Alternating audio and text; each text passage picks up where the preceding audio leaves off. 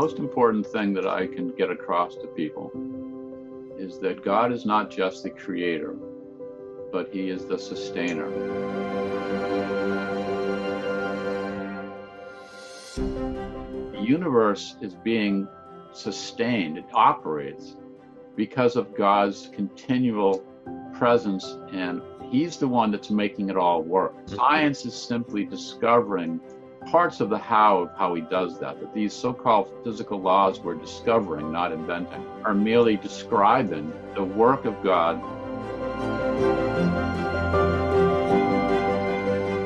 Welcome to this episode of Good Heavens, a podcast about the universe with Wayne and Dan.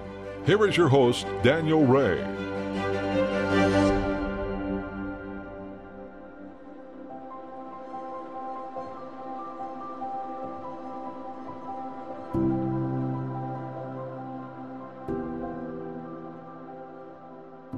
Jesus told his disciples in Matthew 20, verses 25 through 28, quote, "You know that the rulers of the Gentiles lord it over them, and their great men exercise authority over them.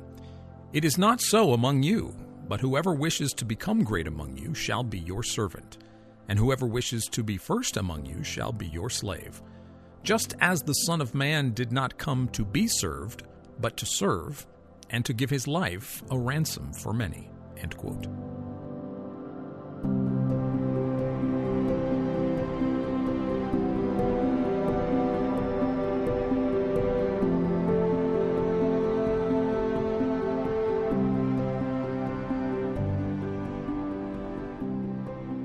It has always been a fascination of mine that such words are spoken by the very one who created the stars with his fingers, as David ponders in Psalm 8, and as the same David declares in Psalm 33, quote, "By the word of the Lord the heavens were made, and by the breath of his mouth all their hosts," end quote. And in one of the most often quoted psalms in the Bible, also from David, Psalm 19, quote, "The heavens are telling of the glory of God, and their expanse is declaring the work of his hands. Day to day pours forth speech, and night unto night reveals knowledge," end quote.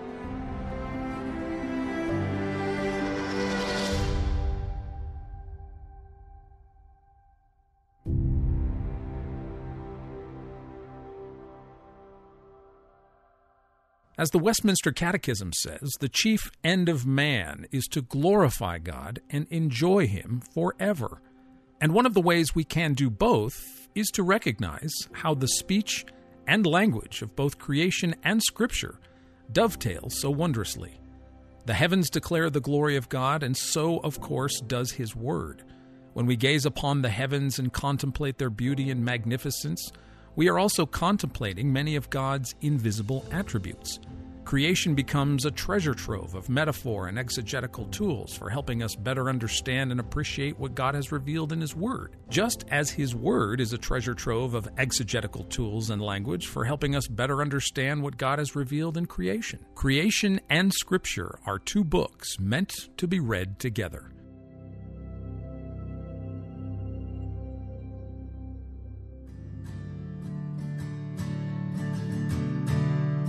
On this episode of Good Heavens, we talk with Dr. David Bradstreet of Eastern University in Pennsylvania. David is both a student of God's Word and a student of the stars. He has studied the fascinating and complex wonders of binary star systems for over 40 years and still delights in learning more about them with refreshing childlike wonder. His scientific career as an astronomer is for him an act of worship, one that has led him to a deeper appreciation for who God is.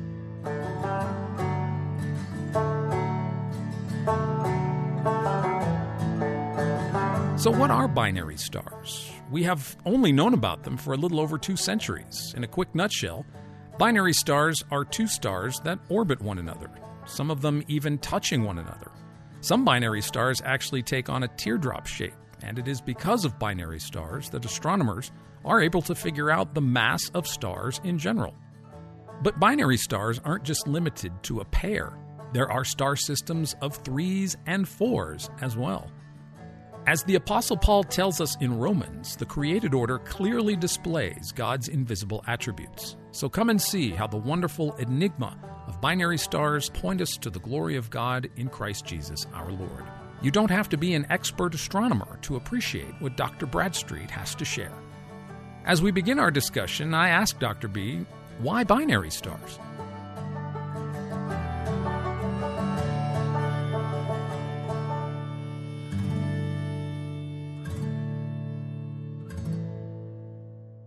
Run with binary stars. Introduce to the world, Dr. Bradstreet, what binary stars are and why they have fascinated you for so long.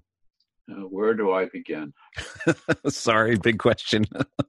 The idea that there's so many binary stars, let me quickly go into why that probably is. Okay.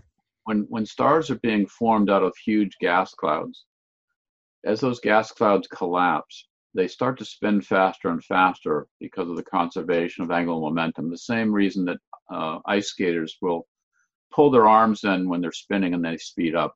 Right. As the gas cloud collapses and gets smaller, the mass distribution, as it gets closer to the axis of rotation, things start to speed up. Well, the problem with stars and collecting gas, getting gas to collapse down into a star is like herding cats.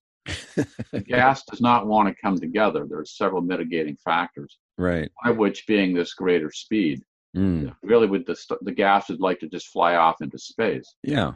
So it seems that nature has chosen that the star bifurcates into two smaller clouds and forms two stars that can survive, rather than one star spinning so fast that it literally runs itself apart. So we believe that that's why most stars form in pairs. And there are triple systems and quadruple systems and quintuple systems as well, but the vast majority are actually two stars that orbit each other. And so it's interesting, if you really want to know anything about stars, like not just their names and their colors, but their masses, their shapes, their sizes, how does one actually do that? Well, if you want to measure our mass, we step on a bathroom scale. Okay, so right. We may not like to do that, but what are we actually measuring when we do that? What we're measuring is the Earth's gravitational force between you and it. And so how could you measure your mass if the Earth wasn't there? You're measuring a gravitational interaction between two bodies. To get the mass of a star, we've got the same problem. If you've got a single star all by itself, you can't get its mass. But if you've got two orbiting each other and you watch carefully how they interact with each other, how far apart they are, and how long it takes for them to fall around each other, which is what we call an orbit, we can determine their masses. And so it's as if God said, I've got to give a way for these humans to, figure out masses of stars, because almost everything about a star depends on its mass and its composition. Yes. So we've got all these astrophysical laboratories called binary stars, which allow us to measure directly how much mass these stars have. Wow. And there's no other way to get the mass of a star. But the fact that there's so many binaries, this has allowed us then to get very accurate masses. And the fact that when they're going around each other, if their orbit is tilted so that one blocks the other in an eclipse, we can then measure how they eclipse each other. And that tells us their shape, their sizes, in addition to their masses. So yeah, you start your chapter with an eclipse, the story of probably the first eclipsing binary that was ever discovered, correct? Algol? Yes, Algol. Now, so this is what they call an eclipsing binary. It was discovered by John Goodrick, who was deaf from birth. 1782, he noticed that Algol was dimming and brightening. And so what's going on there? Algol has a companion that circles it, right, in our line of sight. So there's one star being occulted by another one. They pass around. And so from Earth's vantage point, what are we looking? Straight on at a star going in front of another star? Is that what Algol is? Pretty much. And Goodrick knew, they had known about variable stars. This was not the first, but this one was both periodic and rapid. And he reasoned that for a periodic variation like this to take place so quickly, in a matter of hours. Yeah. The only mechanism he could come up with is two stars eclipsing each other, and he was exactly right. Wow. That's amazing. Amazing. The guy was 19 years old when he made that discovery. Wow, and this was not at a time where the telescope came out in the early 1600s, but by the time of the late 1700s, it wasn't like telescope technology was super advanced. I mean, you're still looking through a limited eyepieces, so this was something. He did it visually. He wasn't doing a telescope. So not even a telescope here. He's just because Algol is quite bright, and you can notice it's dimming fairly readily because it dims almost to magnitude. Well, it's like exactly what happened. Now, Betelgeuse is not a binary star, but everybody noticed, the people that carefully observed Betelgeuse, you can see it on Orion, the constellation of Orion, people could definitely tell, I could tell, that it had dimmed over a period of time. I think it's gone to the brightness. It had a dip in brightness of almost 25% recently, but you could actually see that because Betelgeuse is normally brighter. But this gets back to what we're saying. If you're paying attention to the stars, you notice these things. If you contemplate them, if you sit there and consider them long term, you make these discoveries. That's how Clyde Tombaugh discovered Pluto, by looking at plates very carefully at the Lowell Observatory. So we've got an eclipsing binary. What are the kinds of binary stars, if you could break those down, if that's not too much of a rabbit trail for you? No, so there are 5 or 6 basic types. And it depends on how close the stars are to each other. If they're relatively far apart and go around each other in a matter of, say, days or weeks, we call them detached because they're not touching each other. And they're typically made of stars that are mostly spheres. As they get closer together, their mutual gravity pulls and tugs on each other through what we call tidal gravitational forces. And they start to stretch each other out into ellipsoids.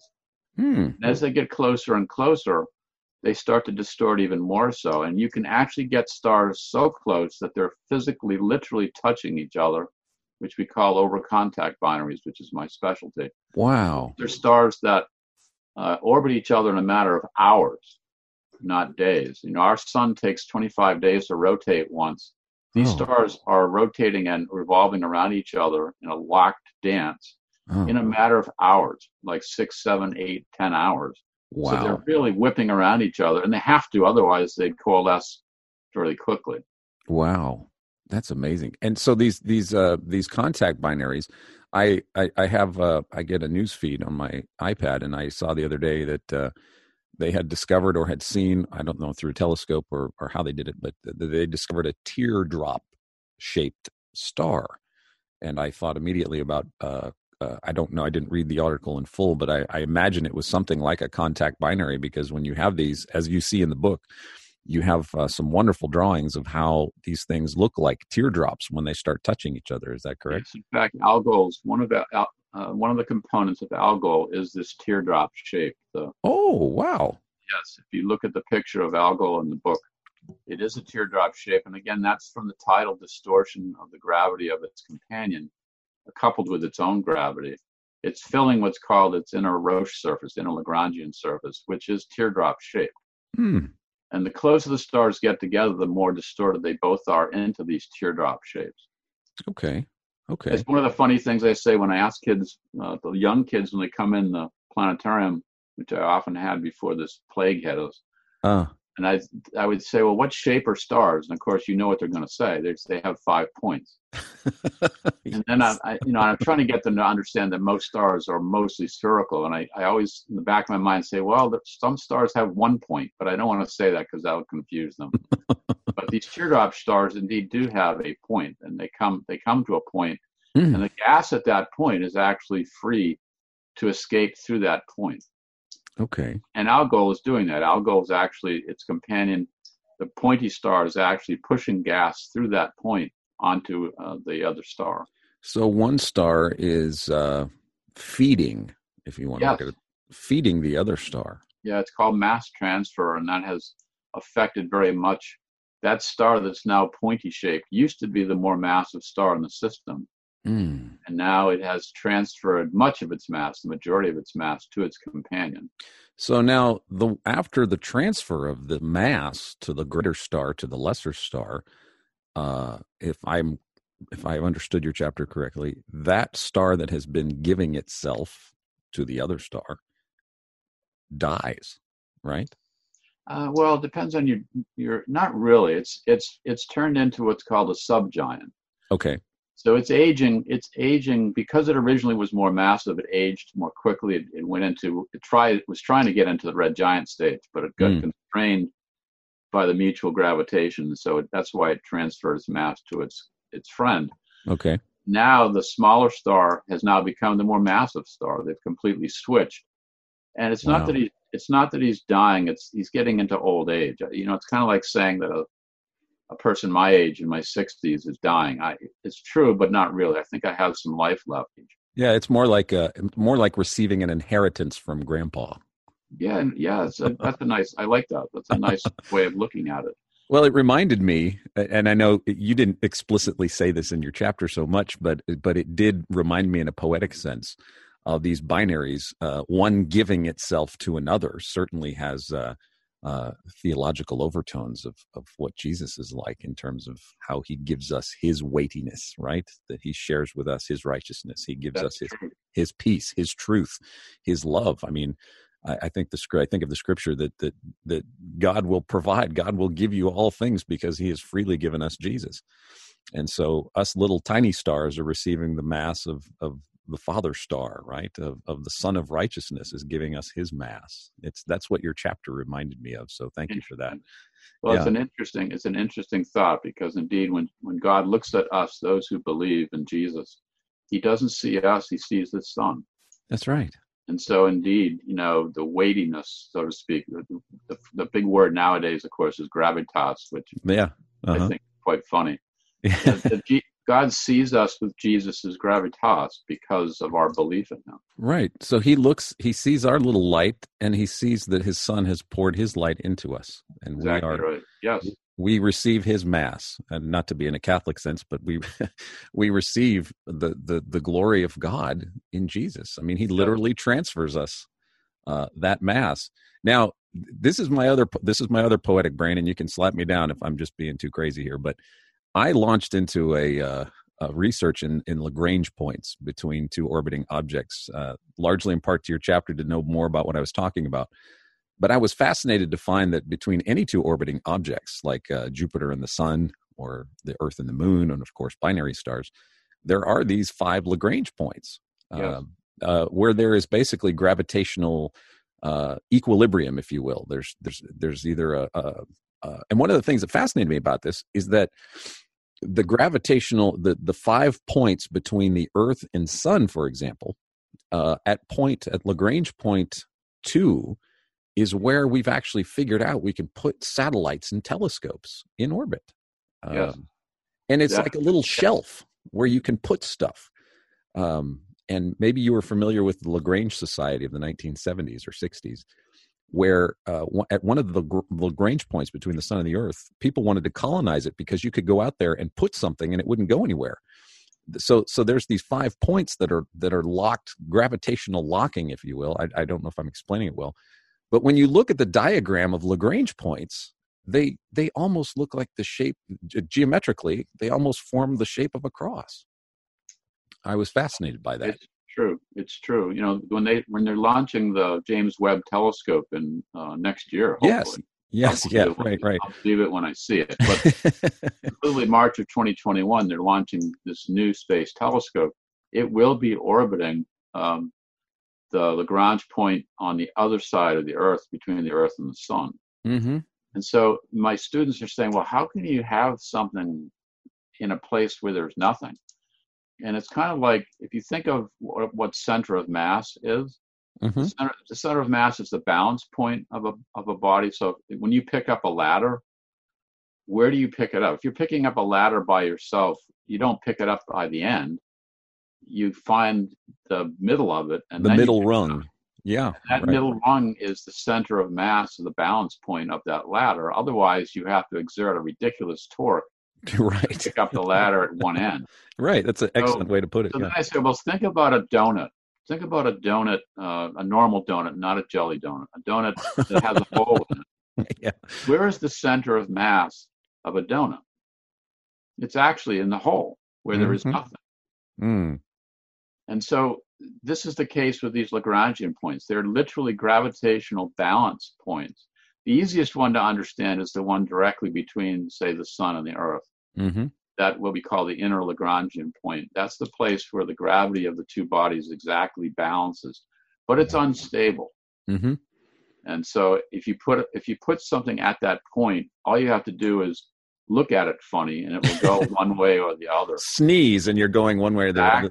Yeah, exactly. As opposed to a stable point, which is the L4 and L5 points, which make that triangular shape, that equilateral triangle. Right.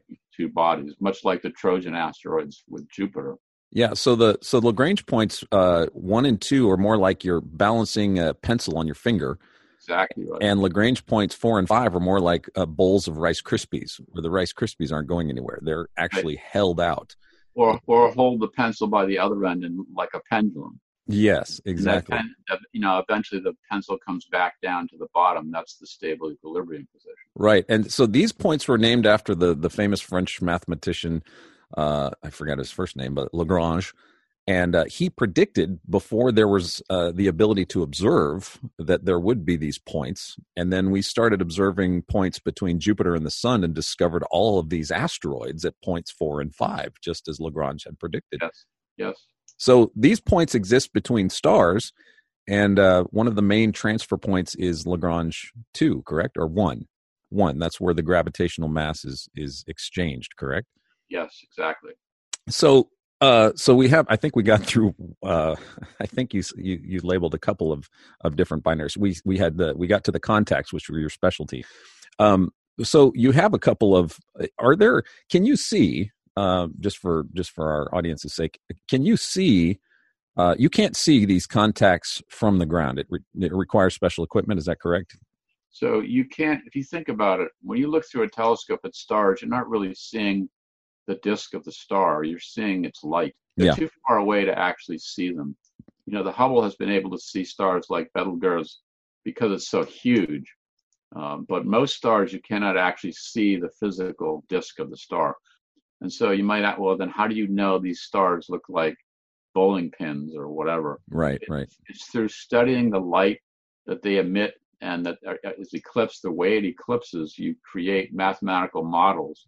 Based on Lagrange's equations, you're actually making what are called Roche equipotentials. Roche was another French mathematician who came up with these equations. You're actually modeling the stars into that shape, and when you do it, you can very precisely reproduce the light that the stars are giving off, as well as how they eclipse, etc. And so, but that's how we know that they're in that shape, both through the physics of it and the modeling of it. So that's another amazing aspect of our universe. Not only do we have a pretty good view of the rest of the cosmos, as Melissa Cain Travis mentions in our book, you have an amazing mathematical resonance between how is it that the mathematics of human beings would be so complementary useful to these distant points of light and the rest of the universe for that matter. Why does our math work out to give us these vistas of the universe? There's another phenomenal attestation that this universe is created. Yeah, I think the answer to that is it's not our math. It's not. No, it's not. We've merely discovered one of the other languages of the Creator. Right. Even the secular physicist, I was watching him interview an interview with Bill Craig, William Lane Craig, who's in our book as well. But Dr. Roger Penrose believes that mathematics have their own. We didn't invent them; that they have their own. Penrose is not a Christian, but he believes in some kind of Platonic realm that mathematics would exist if we didn't. He wouldn't go so far as to say it came from the mind of God, of course, but I'm of the camp that we discovered math. Yeah, I agree with that. We are discovering math, much like we're discovering anything else in science. We're not creating it; we're discovering it. Right. I like to tell people when I give my talks on the book, I said, God gives out Nobel Prizes just for discovering things. Exactly. Remember what Kepler said in a letter. He said that I'm merely thinking God's thoughts after him. That's right. That's right. So tell us about your favorite binary pair, if there is such a one that you would have. What is exciting about some of the most exciting binary pairs and why they fascinate you? That's an unfair question. It's like saying, tell me about your favorite grandchild. I'm sorry, we don't have to. You don't have to if you don't want to. Okay. There are so many. There are so many interesting objects, and I really like the overcontact systems that look like they're getting ready to coalesce into one star. That's awesome. Yeah. I put one of those into the book, A.W. Ursa Majoris, where it looks like this tiny little tadpole of a star is attached to this much bigger companion. And eventually, in several million years, that will coalesce probably into a single star. And this is in the constellation, you said Ursa Majoris, so that's the Big Bear. That's in the, that's actually, the Big Bear, the Ursa Major, the Big Dipper. That's what I'm trying to think of. Yes. Big Dipper is an asterism of Ursa Major, but that star is in the constellation of the Big Bear. That's really cool. Yes. So this actually, going back to, I know we mentioned in your book, and you mentioned in your other book, Starstruck, the idea that the scene in the 1977 film Star Wars, Luke is on Tatooine and he's looking at sunset. That's really true. That's really true. There are now exoplanets that we know that orbit binary stars. Is that correct? That is correct. That's fascinating.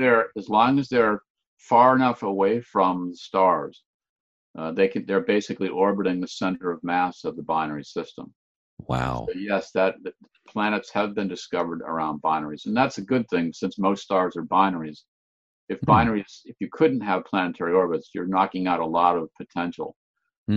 So yes, it's binary stars can, as long as the stars are far enough away. You get them in too close, and you start to get really weird orbits, which are not very stable. Now, are there in binary stars? Is there a certain size range of these pair, or can they be any size stars?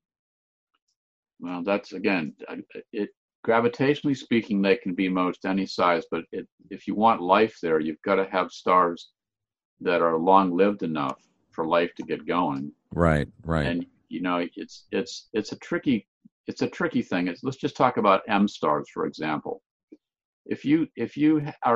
M stars are small, cool red dwarfs. Right. On this, we're talking about the "Oh, be a fine guy and kiss me." The spectral sequence. Yes. Yeah. The O's are really hot, and the M's are at the end of the very cool. Yes, like 3,000 degrees. Yeah. So, but they are by far the most plentiful of the stars.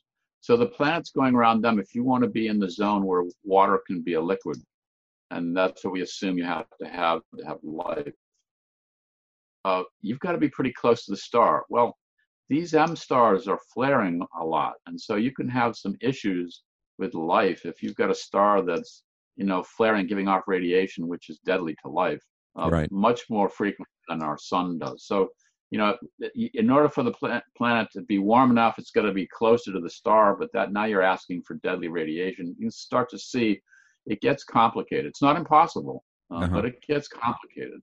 Well, and then when you get too close to a star, you get what they call tidal lock of the planet, right? The one face of the planet, there's no axial rotation like we have on Earth. Yeah, and if the Earth didn't rotate, we'd have no life on it, because it would be one side would be really, really hot, the other would be cold, and the conflict between the two, our weather systems, would make the Earth basically uninhabitable.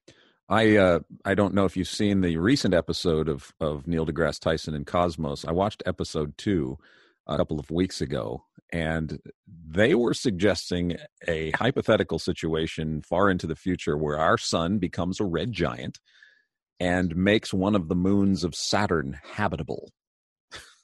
I just thought that was kind of a stretch, given what we know about what it's required for a planet to bear life, and what kind of parent star we would need, and what the mass of the Earth, all of these things. It seems like there are so many factors that go into how a planet would have to support life, and that begins really with its parent star.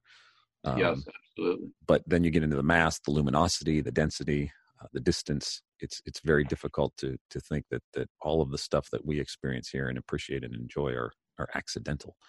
Yes, and if the star is too massive and too bright, it's not going to last very long. Right. Much like Hollywood stars that burn out so quickly because they're living so crazily. Exactly. Stars that are giving off prodigious amounts of energy, they don't last very long. So it's not going to be long enough for a planet to settle down and establish life. Yes. Well, that's a phenomenal aspect of our universe that most people don't know anything about. And if nothing else, I'm so grateful that you reminded us all that our sun is not a mediocre star. You've heard it here first from Dr. Bradstreet. Our sun is very special. Is there any possible way that our sun has some distant companion we're just unaware of? Would we know that? It is certainly possible. I mean, it could have a brown dwarf or something way out there. In fact, there's some evidence that it might. But if that's far enough away, it goes around every 26 million years or something like that. It comes and goes. The beliefs they're actually looking for such an object because there is some gravitational evidence that we might have such a body going around the sun. But that's not sure. That's not for sure. But wouldn't that be interesting if our solar system was laying on a Lagrange point between our star and another one? Yeah, I doubt that that's the case. But because if it was big enough to have that much gravitational influence, we'd be able to see it. You'd notice it more. Relatively small body that's radiating perhaps in the infrared, very hard to see, and probably a star wannabe rather than an actual star. Got it. Are you of the opinion that Jupiter might have been a failed brown dwarf? Oh, it is a failed brown dwarf. Oh, it is. But by a factor of 40. Oh, okay. So, and yeah, I mean, brown dwarfs, not by 40, I'm thinking star. If Jupiter was a little more than twice as massive as it is, it would be a brown dwarf. Okay. Brown dwarfs range in mass between 2 Jupiter masses and 80 Jupiter masses. And if you can get 80 Jupiter masses together, then it would actually ignite into a star. It would light. Okay. Yes. So Jupiter is a star wannabe, a brown dwarf almost. If you just doubled a little more than double its mass, it would have been what we call a brown dwarf. You can say, what in the world's the difference? If you put enough gas together, up to a certain point, the body keeps getting bigger and bigger. But if you go a little over 2 Jupiter masses, that actually the weight of the gas starts to contract it. And that's when we officially call it a brown dwarf. It's when you start adding mass and it starts to get smaller, not bigger. In terms of size, it gets denser. Okay. All right. I have another question about a star that made headlines not too long ago called KIC 8462852. And it kind of made popular headlines in that there seemed to be something interrupting its light output that nobody could explain. Have you heard about this star, or do you have any idea of what this is? This is the one where they were contemplating some kind of alien structure. Yes, the Dyson spheres and all of this stuff. Yes. It made a TED talk, and people found it on an online database of all the Kepler stars that they had been observing, and the scientific community took notice of it. And there's these tremendous enigmatic dips in this star's brightness that are not consistent, nobody can explain, and so they came up with alien theories and all of this stuff. Have you been following that, or do you have any insight into that mystery? Not a great deal. It reminds me of the alien lighthouses theory that was put forward to explain pulsars. Oh. When pulsars were first discovered through radio means, they give off these pulses at extremely, extremely precise intervals. Like accurate to billionths of a second, these pulses. And so at that time, no one knew what it could be. So one of the theories was that these were alien lighthouses to warn space travelers away from the supernova remnants from which these pulsars seem to emanate. And of course, now we know that it's not alien lighthouses. It's rapidly rotating neutron stars. So that I just, I'm pretty much 100% sure that this object is just some kind of eclipsing something. There's something that's going around it that's causing this light variation. I had made the suggestion that what we're seeing are maybe the dust of the Lagrange points that go past it. We're in the line of sight between that, but I don't know enough science to be able to prove that. I don't, I'm sure that we'll figure it out eventually. Yes. I love science fiction. I love Star Wars and Star Trek as much as the next person, but I also try to be objective. Absolutely. I'll believe in alien life forms when they come down, on the White House lawn and say, where's Burger King? And then I would ask them how they know what Burger King is all about, Yeah, I'll believe it when I see the proof. Yeah. Well, I want to just thank you so much for your time, Dr. B. And I want to conclude with something from your chapter in the Story of the Cosmos. You say, is it not mind-blowing that what an incredibly diverse and imaginative God we serve? God declares in Isaiah 45:12, quote, "It is I who made the earth and created man upon it. I stretched out the heavens with my hands, and I ordained all their host." And it is Jesus, according to Hebrews 1, 2, and 3, who has not only created but sustains every part of the universe. The many varieties of stars exist both to bring him glory and to also instruct us toward understanding some of the mysteries of his creation.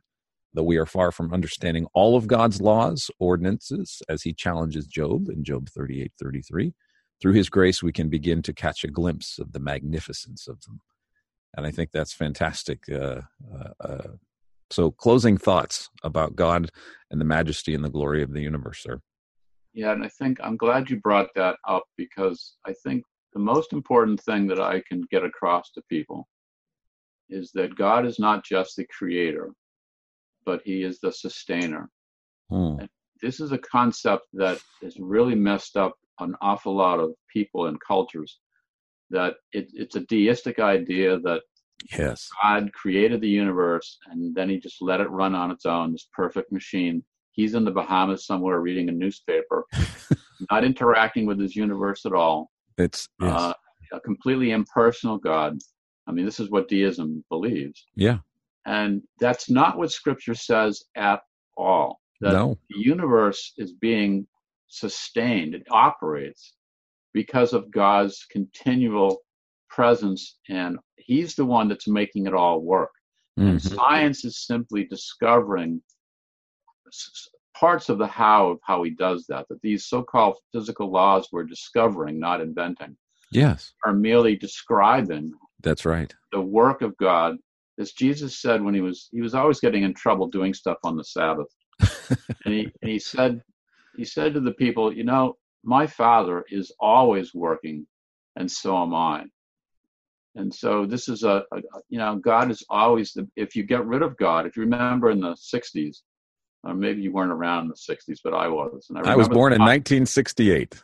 So the Time magazine cover that came out just before you were born, at Easter, of course, it was big red letters that said, "Is God dead?" And so if you got rid of God, the universe would cease to exist. There'd be no time or space or anything. There'd be literally nothingness, the void. That you cannot have a universe without God. The universe does not run on its own, according to Scripture.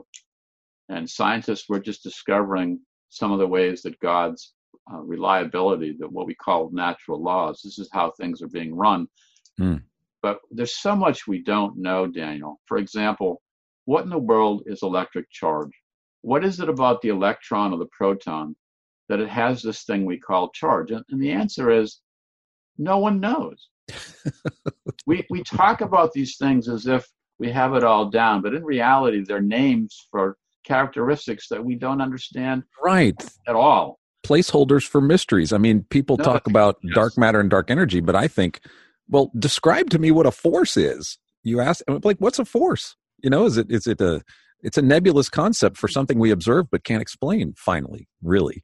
I mean, we might have a mathematical representation of the force, but these are descriptions for something far greater and far deeper.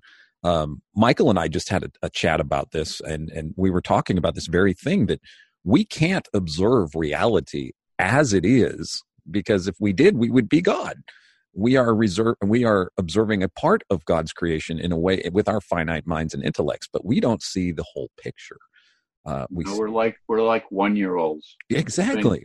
Coloring in things with crayons and thinking this is perfection. That's right. That our models, there's this, I'm sure you know this, you've been in the discipline of science for so long.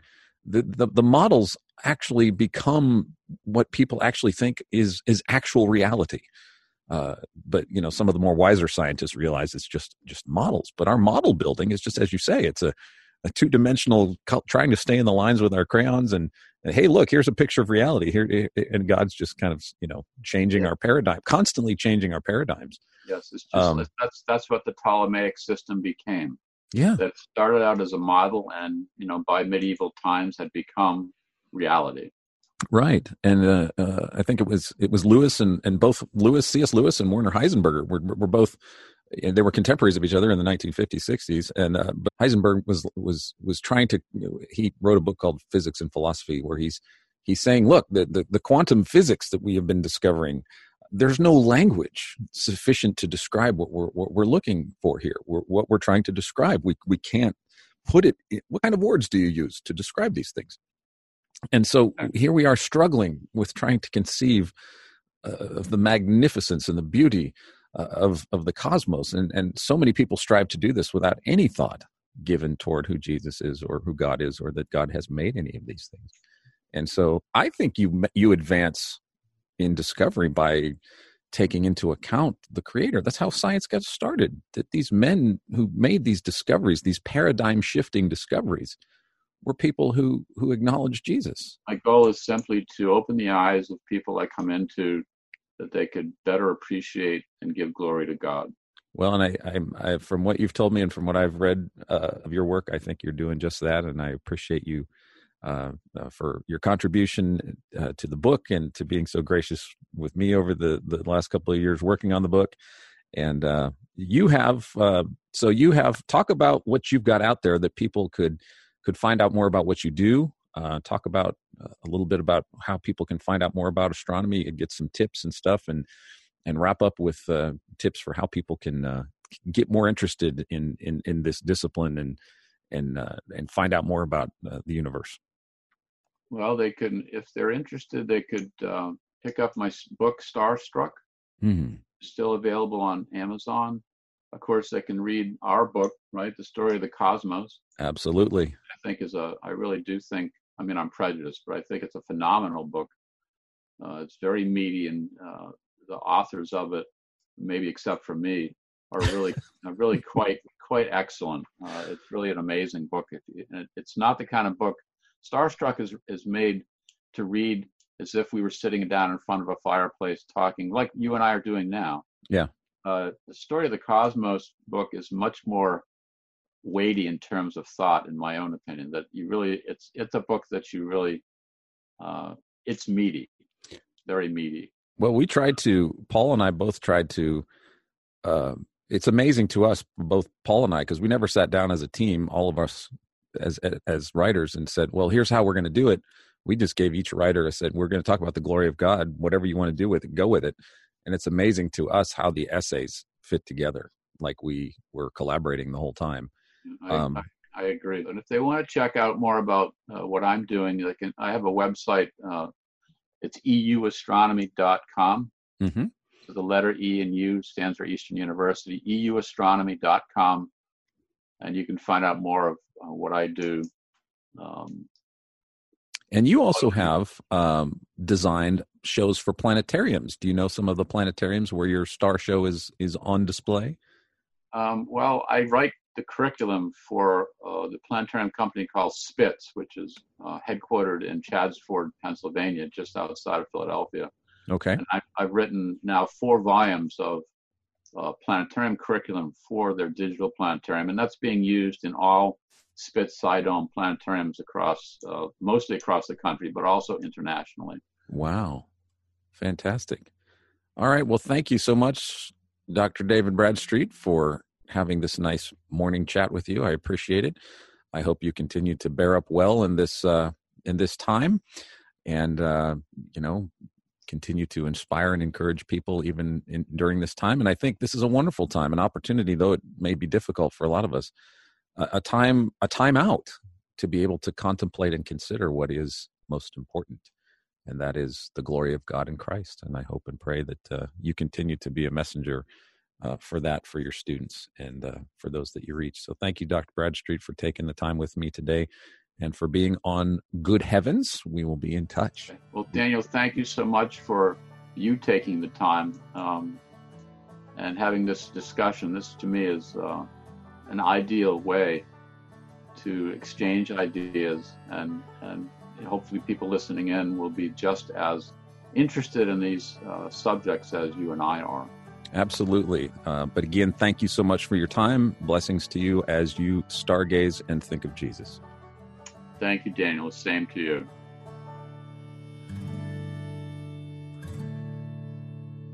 Isaiah 40:26 exhorts us to lift up our eyes on high and consider who made the stars. The creator of the innumerable celestial host is the Lord Jesus Christ. Isaiah tells us that the Lord numbers all the stars and calls each one by name. If the Lord of the universe knows the name and the number of the stars, be encouraged. He too knows where you are. This is Good Heavens, a podcast about the human side of the universe and how a deeper appreciation for the heavens can encourage and strengthen your faith in Christ. Good Heavens is a production of Watchman Fellowship Incorporated, Arlington, Texas. For more information on this podcast or any of the other apologetic resources from Watchman Fellowship, visit watchman.org today. Be sure to check out The Story of the Cosmos, How the Heavens Declare the Glory of God, with chapters written by both Wayne and Dan. It is a comprehensive, down-to-earth Christian defense of the cosmos, featuring essays on how the heavens have influenced science, art, philosophy, history, and theology. The Story of the Cosmos is a wonderful addition to any bookshelf or coffee table.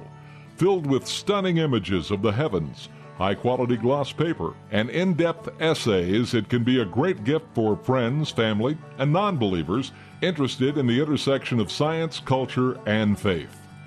Thanks for listening to this episode of Good Heavens. I'm Dave Mitchell.